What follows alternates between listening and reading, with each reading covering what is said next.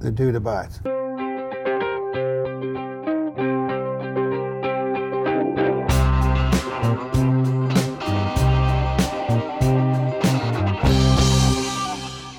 In this episode of Basic Freedoms, Ari Gold sits down with actor Craig Stark. Recently, Craig gave us a memorable performance in Quentin Tarantino's The Hateful Eight. It's a fun episode. Craig has got a lot to say about his many endeavors in Hollywood, California.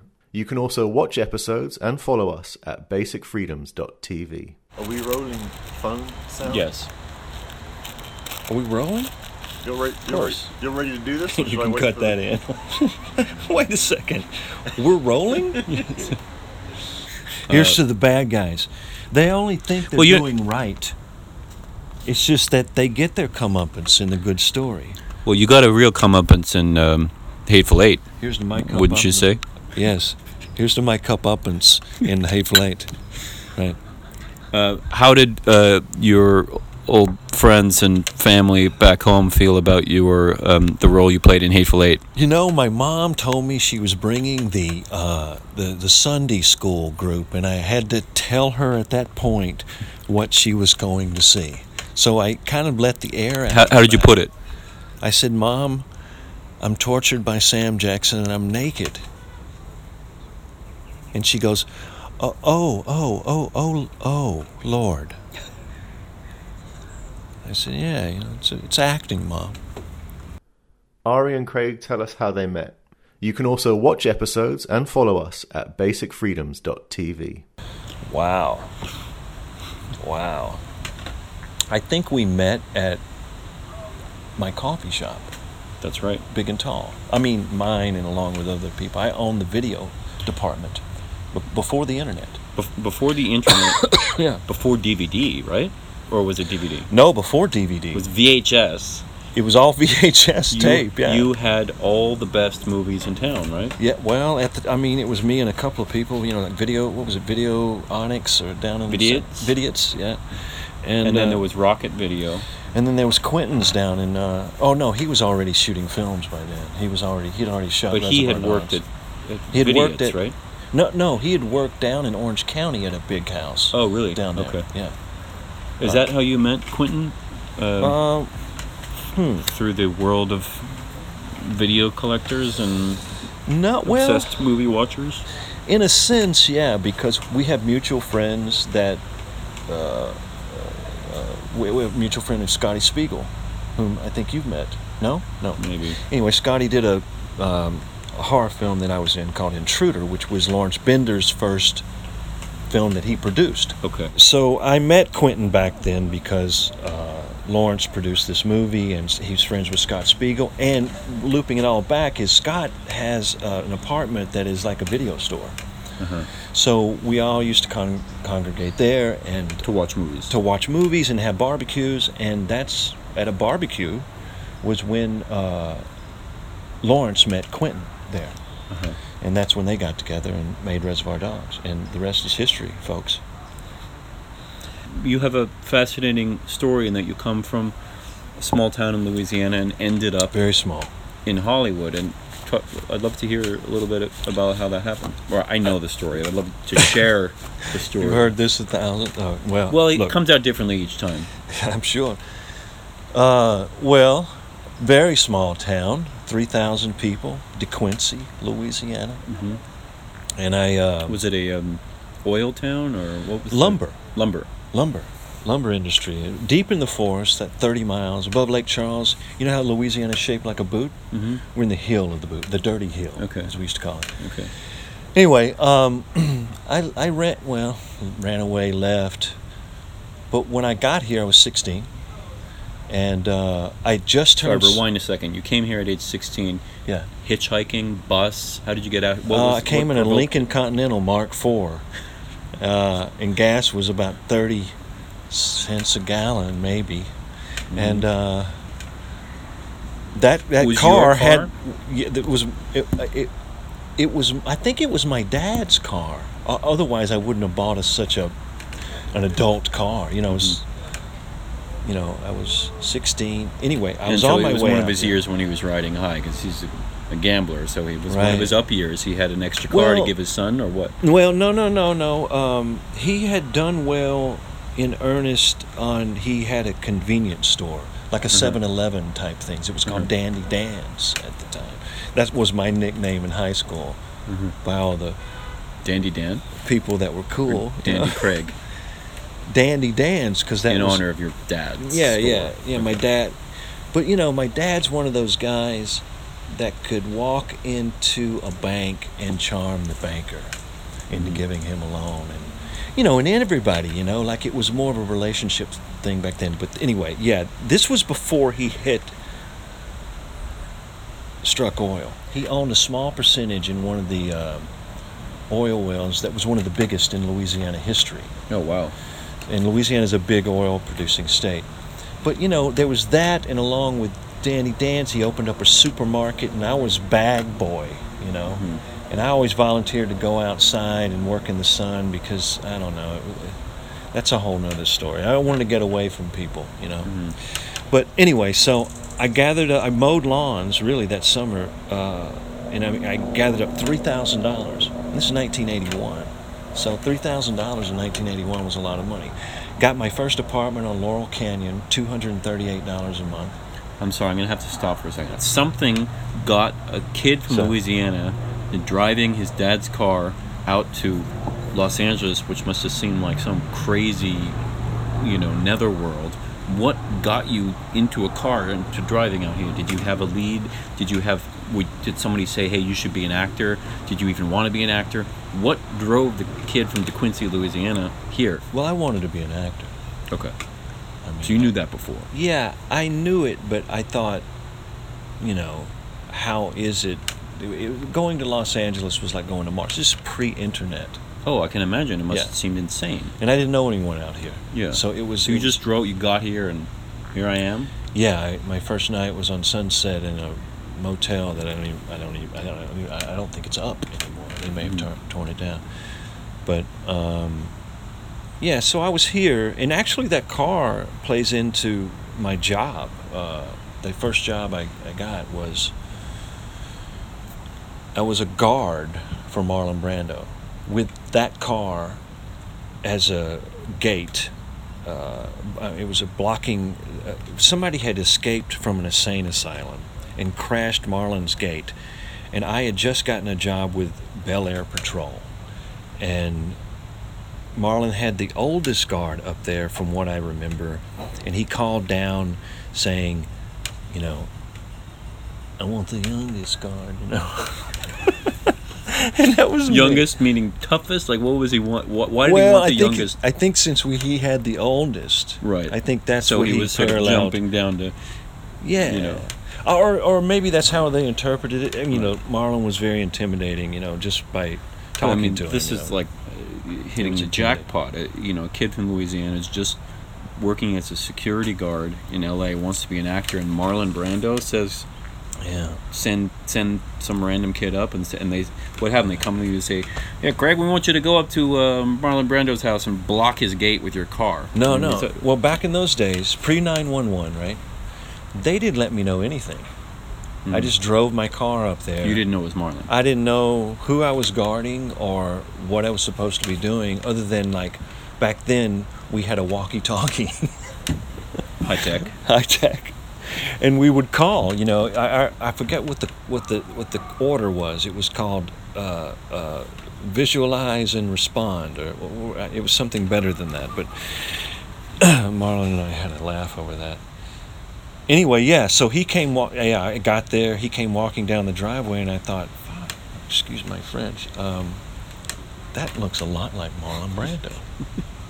This guy. He's getting closer and closer. And I'm thinking, this is Marlon Brando, And I remember my knees. How they can knock? Yeah. My kneecaps were going up and down uncontrollably. And you're sitting in the car? No, I'm standing up by up. this point because he's walking towards me down the driveway. And he gets there and he goes, there's a guy that,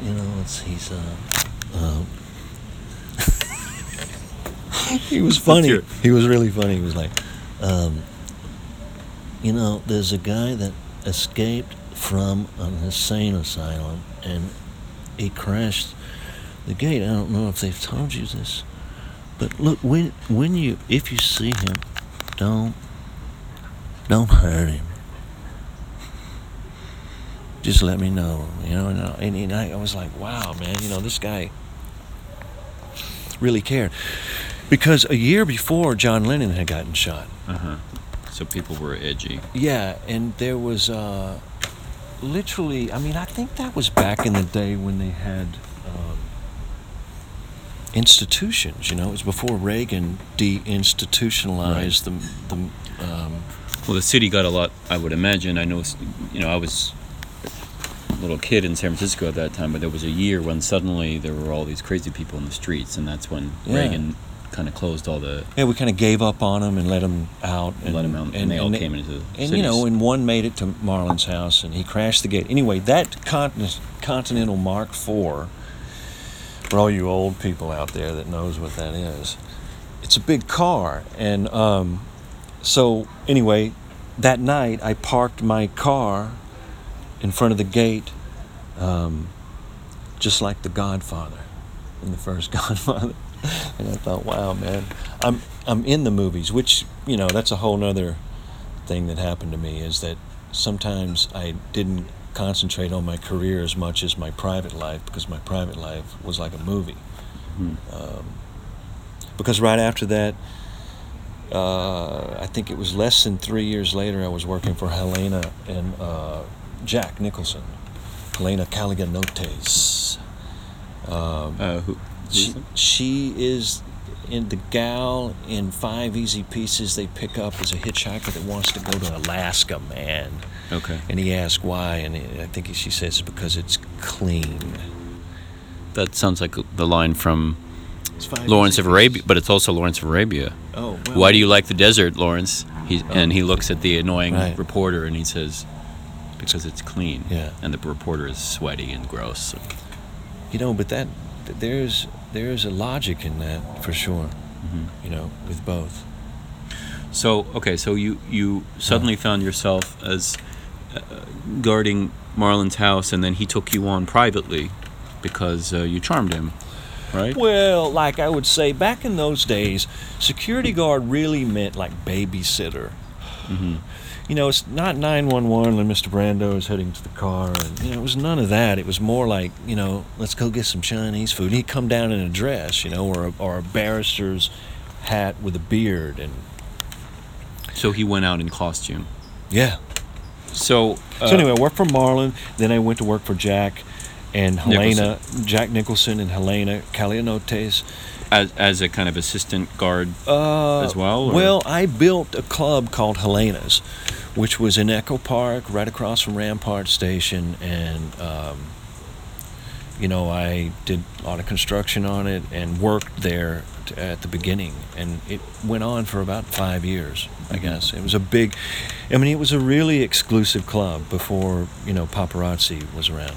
Right, so you would have, on any given night, obviously Jack would be there. Give me like a little sort of...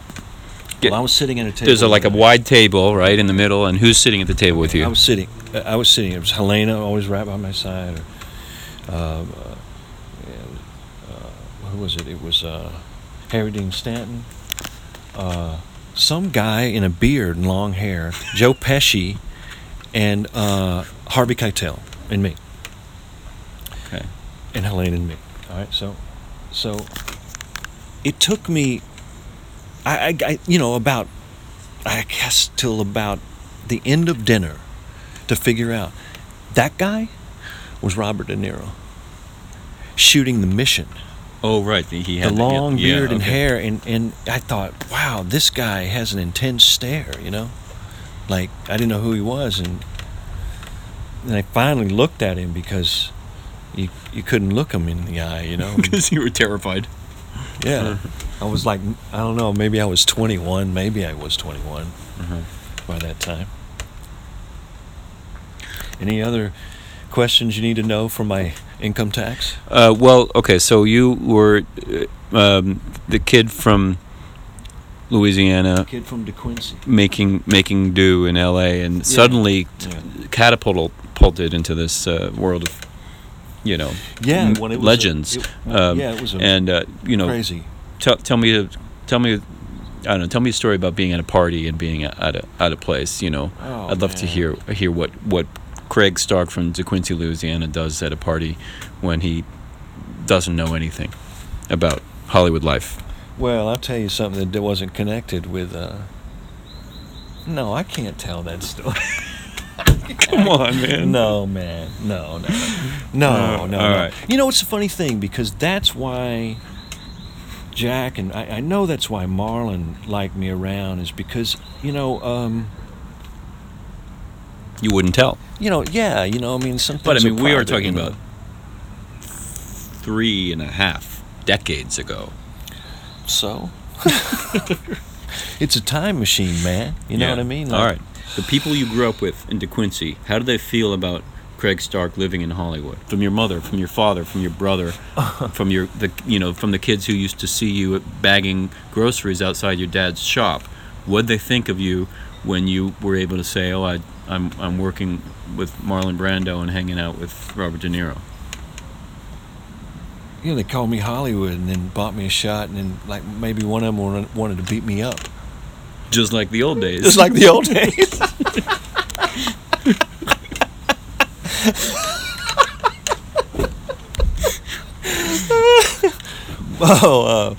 But you know, wait, I was on a soap, and I was on this soap for I don't know, like 6 weeks, and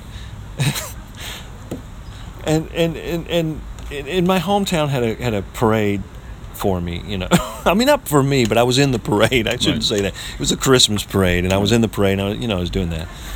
That's a parade way, by the way. Right. So I told Marlon. All the moms recognize you from the soap opera. Oh yeah, soaps were huge back then, man. I mean, soaps were king. But Marlon, you know, I told Marlon. I said, Marlon, man, you know, I think I'm selling out. Doing this soap opera, and he looked at me straight in the eye and he goes, "Kid, yeah, you can't sell out if you haven't sold anything." Which is sound. I mean, that's logic. Yeah, that's logical. Yeah. You know, it's true. I mean, you know, look, some people hit the zeitgeist, and Marlon and them are. You know, they're geniuses in the fact that they do a lot of homework and it's not homework. You know what I mean? Well, they were able to get into something real, and that was respected by the community. They both hit that. You know, Jack and Marlon both hit a zeitgeist that was a transformation in how the American male was perceived. I asked the two about the present mood in American society. You get into conflict now with people from back home because of politics, right? Because you're the guy who came out to Hollywood and has different attitudes now. How do you deal with that? Especially in the era we're in now politically, where there's such division. Well, I have a lot of empathy, but, you know, it also extends to, like, what we're used to, you know, as, you know, what our environment's about. I'm in the city. I live on top of so many different kinds of people that I'm used to a lot of things and not fearful of things because I'm, you know, it's in my day-to-day life. And I can see how when it's not in your day-to-day life, how you can be fearful of it. But, you know, look, I just saw a documentary called Brainwashing of My Father. What's that? I think that's the title. I may be butchering it. It's about, you know, just feeding into any kind of agenda. You know, like you feeding on it. If you're feeding on an agenda, then you're gonna not see the people in front of you. Mm-hmm. Which is what life is about, you know. Yeah. Well, I think this is what's so scary to me about. Here's to human beings, man. Here's to human beings. Right. We all love each other, really. You know, we have a country that's very geographically divided. People are physically divided from their own families. Yeah, but it's all bullshit, man. But it's all bullshit. I mean, we all want the same thing. Which is? They make well, I think we all want love in our lives. I think we all want our loved ones in our lives. I think we all want to share our experiences with those people as much as we can, because we do realize the older we get that life is a short, sweet stroke, man. Yeah. And it's only them, which is corporations or governments, that want to like divide us. You know, you like Cheetos, and oh, that's terrible for you, Cheetos. Like, you know, that it gets to be about it. You know, it gets to be about us versus them, and it's not really about that. But look, like that's what I love about the internet. We're finding out that, you know, all that Coke is not the real thing, man, and milk does not do a body good, and the philosophy that they feed you is more for monetary to kill us off. By the way, we're having what? So you want me to do this first? Sure. We're having a salon tonight, which I know sounds ridiculous. What is that? I have 20, 25 people, friends coming over. A friend of mine, Bonnie, runs it, and people come over and we talk about the issues of the day. Really? Together. And it's a wonderful thing to do, and it's kind of silly when someone sets it up like, oh, you know, everyone come over to so-and-so's house on Sunday evening, and we're going to talk about specific things that are on our minds, and we just sit and talk about, and someone will bring a few articles that you read in advance, or you don't. I never do, and then we just talk about stuff. It's really great. But the notion is that we sit in a circle and we talk. No, I don't go to that communist bullshit. Yeah, man, it sounds great. This story that's unfolding now is a reflection of not only them, but us. You know, it's a story of us all. Well, sorry, who is them? Who are you talking about? Well, I'm talking about whoever you disagree with. We have Trump.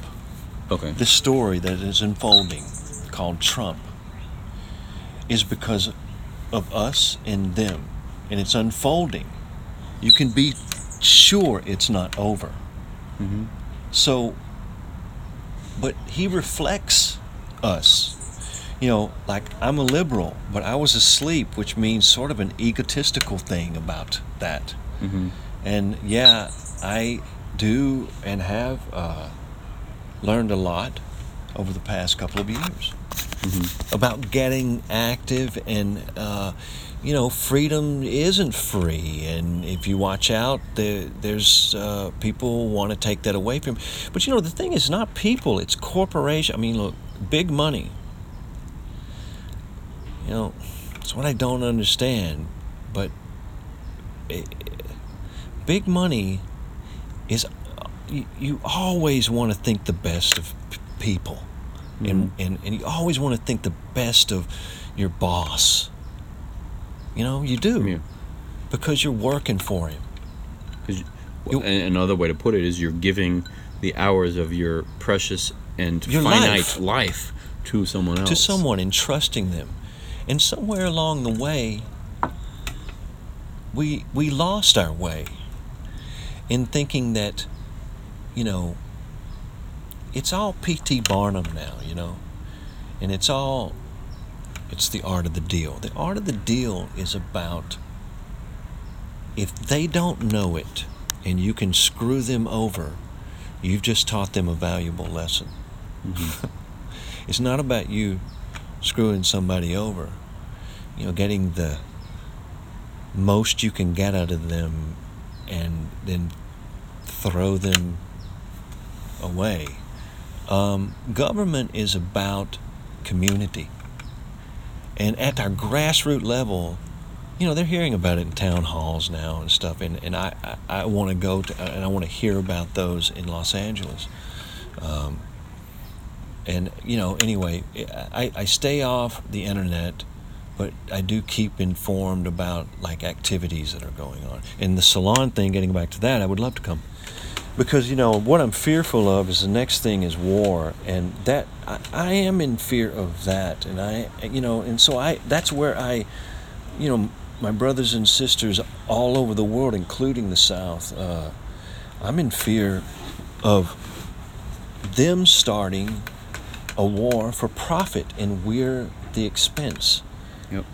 and I love people, I don't want to lose them, and I don't want them to go through experiences and then we come back and we bring them back into society and we go, oh, here's a nice tent for you underneath the overpass over there. Mm-hmm. But we'll kick you out every now and then just to show you that we appreciate you. Mm-hmm. Here's the thing. I grew up religious, and it drove me away. Rock and roll drove me away, basically. Because it was too much lure of rock and roll. That aside, the teachings, I thought, were sound. The religious teachings? Yes, of treat others as you would want to be treated. Don't judge, yet ye be judged. Mm-hmm. These things that are basic. Don't lie. You feel it when you lie. And who hasn't lied? Yeah. Who hasn't sinned? Yeah. But can we forgive? But here's the thing. How can I don't know if I could go to church and love life, mm-hmm. and then say I have an agenda against Meal on Wheels. Yeah.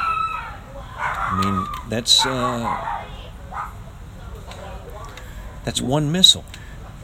Well, but the thing is, it just doesn't make sense to me. Yeah, but I happen to agree with you about, for example, Meals on Wheels. My dad gets Meals on Wheels, and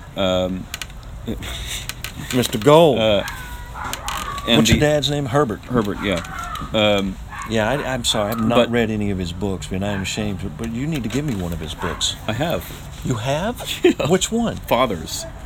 Because we were talking about your father, and I thought you gave me that book? Yeah, I'll give you another copy. Where did I put it? I don't know. You got a book collection. It's probably in there. When? I don't know. A couple years ago. Oh. It's okay. I'll give you another one. Back in the mushroom days. Anyway, you got to cut that. But Meals on Wheels, you would. Okay, wait. You would think we can all agree on that, but there are people in this country who think that anything that involves the government taking care of people is connected to the New World Order where they're trying to control us. And that is a kind of paranoia that's taken over where something as innocuous and wonderful and frankly cheap as Meals on Wheels, cheap compared to what we spend, for example, in one day in the military versus a year on Meals on Wheels, has become a political wedge where people say, oh, that's entitlements, or that's old people should pick themselves up by their bootstraps, or I don't know. There's something that. But there might be people who think your defense of Meals on Wheels means you've bought the Kool-Aid of California liberal, whatever. Yeah, of course. Yeah. Well, look, and the thing that I find challenging when you talk about religion is that what I see as Christian values, or anyway the values of the Sermon on the Mount, I see that we have a lot of people who see themselves as Christian in this country acting in a way that is very different, in my view, than what Jesus talked about in the Sermon on the Mount. And that's the challenge that I have in seeing the spirituality of these people who I'm sure their heart's in the right place, but if that here's sermon the thing, is not their getting heart through. is in the right place. Yeah, and the thing is that this is what's weird about big media, and and I don't mean all media. I just mean people that want to use the news. What is the word? Solicitously.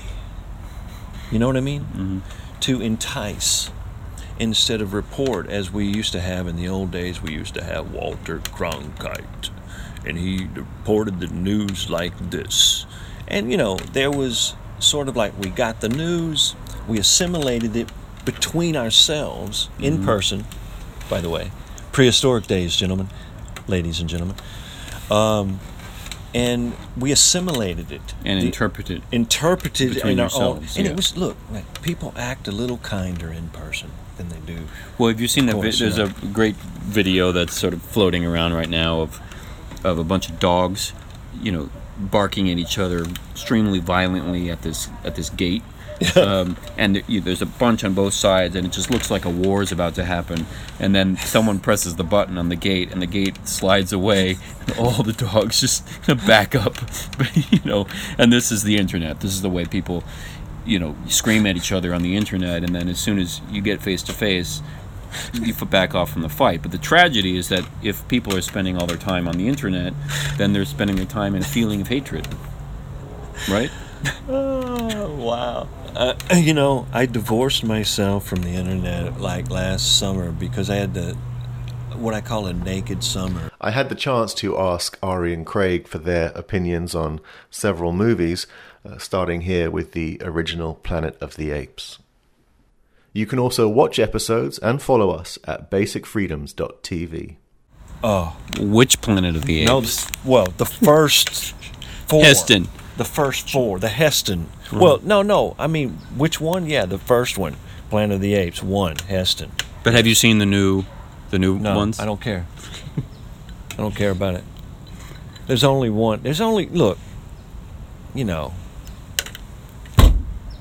there's only one Heston. All right. It's people. Oh, that's not Planet of the Apes.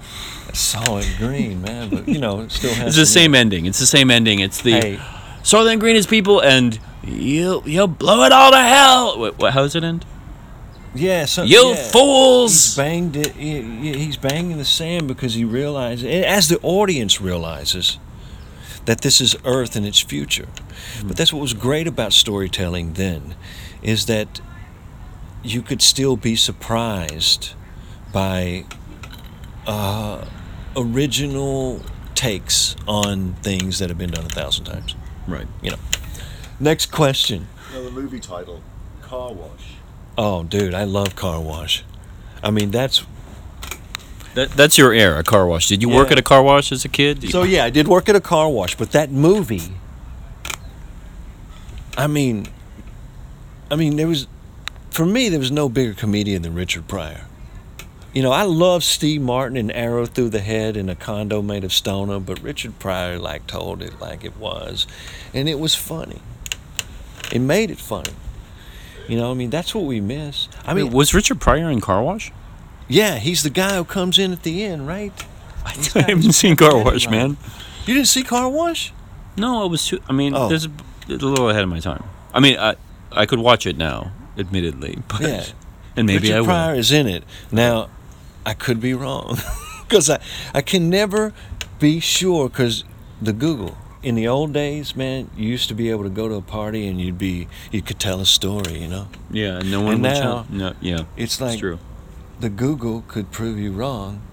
I remember there was a music video that I saw somewhere on television before YouTube and Google, and I was in Serbia, and I was having a fling with a VJ who was like the head VJ, the video jockey right. on the TV station in Serbia. Wow. And she was a wonderful person. She took me up to the 12th floor of the biggest building in Belgrade, which blew in the wind because it felt like it was falling apart. What? And I said to her, "Is this real?" Yeah. And I said, "There's this video I saw," and I described it to her, music video. And she said, "I know how to show you that video." And I said, "You're VJ." And then we went into the, into the closets, and there were all these tapes. And she pulled out this tape, and it was Poor Lino by Röyksopp, a Norwegian techno band. And she showed it to me, but it was such a magical thing to meet somebody who knew how to access that specific piece of information. Yeah. Now, of course, you can access any piece of information you want instantly, which is cool in some ways, but it also was cool to not know things sometimes and have to fight to know them, because you could really have to fight. And if you were someone who wanted to, I really wanted to see that video again, I didn't even know what it was, and now you can Google it. Man, I really feel sorry for your generation that's right below us, because you're the real bridge that everybody's stepping on. We were the fucked generation, because my brother Ethan has a theory that because my generation had less population, we're in a population trough. Culture was really catering to your generation. And then there was another population boom, and then the culture catered to the generation after us. But our generation was sort of like, we had no buying power, so culture never really catered to us. Everything is politicized now. It is, but it's also us that's doing it, because I know you're off Facebook for the last year. No, I see it. I mean, I'm off Facebook. People are on there every day posting, and then removing friends who disagree with them. I did one last night. You posted something that...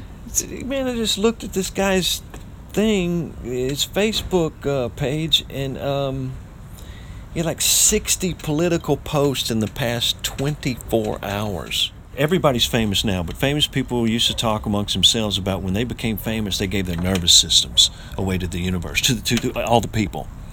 That's what we all having to do now. Okay, this is interesting. I'd like to... Who said that to you first? Well, George Harrison said it, and that's where somebody heard that George Harrison said. And, God, who was it that said it to me? Do I have to link this up? No, I'm just curious. That's a beautiful notion, and I guess people could catch that. See, that's the Google in him. That's stepping on his back. No. I think it's a beautiful concept. I love you, that's been transferred you're a through good you. Man. But that I don't care what they say about you. I think you're cool, man. That your nervous system is given up. Your nervous system is given up to the world at large when you become famous. This is what you were saying, and therefore now with everyone posting everything or trying to become Instagram celebrities or whatever, they're actually giving up all of us their nervous system, their bioelectric circuitry, and in some sense trying to spread it out further the way a star spreads out its light, but in another sense you're dispersing your energy to the point where you can no longer function. Yeah. Right? Yes. Really, what's attractive is mystery. Next question. Cannes Film Festival, anyone? You going to Cannes? Yeah. You're not going? You're not going? Not that I know of. Yes, you're going. Oh, we talked about this. Yes. Fuck. God, who's losing his mind? 10 years older than you, aren't I? You're older than me, but the challenge is that I don't like going to film festivals unless I have unless I have a film there. Blah, blah, blah, blah. I don't have a film. Blah, blah, blah. I did. Blah. I did. Blah. Come on, man. We've been go to over Cannes? this. We've been over this and over this and over this, and I'm sick of it. Okay, here's the thing. I will go to Cannes with you if you finish your screenplay inspired by your father. Yes. Because it's a beautiful, beautiful story. And it will be finished. There it is. Did you hear this? You're going to finish it we because answer the you young were ladies? you were supposed to have a first draft by January 1st. No, the 15th, but still it's not that. It's later. You can follow host Ari Gold on Twitter and Instagram at Ari Gold, that's ARIGOLD, and on Facebook at Ari Gold Films. For more about the series director, visit moanred.com. That's MOANRED.